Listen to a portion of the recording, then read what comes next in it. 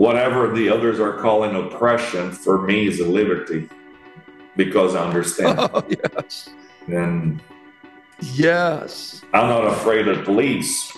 I'm not afraid of.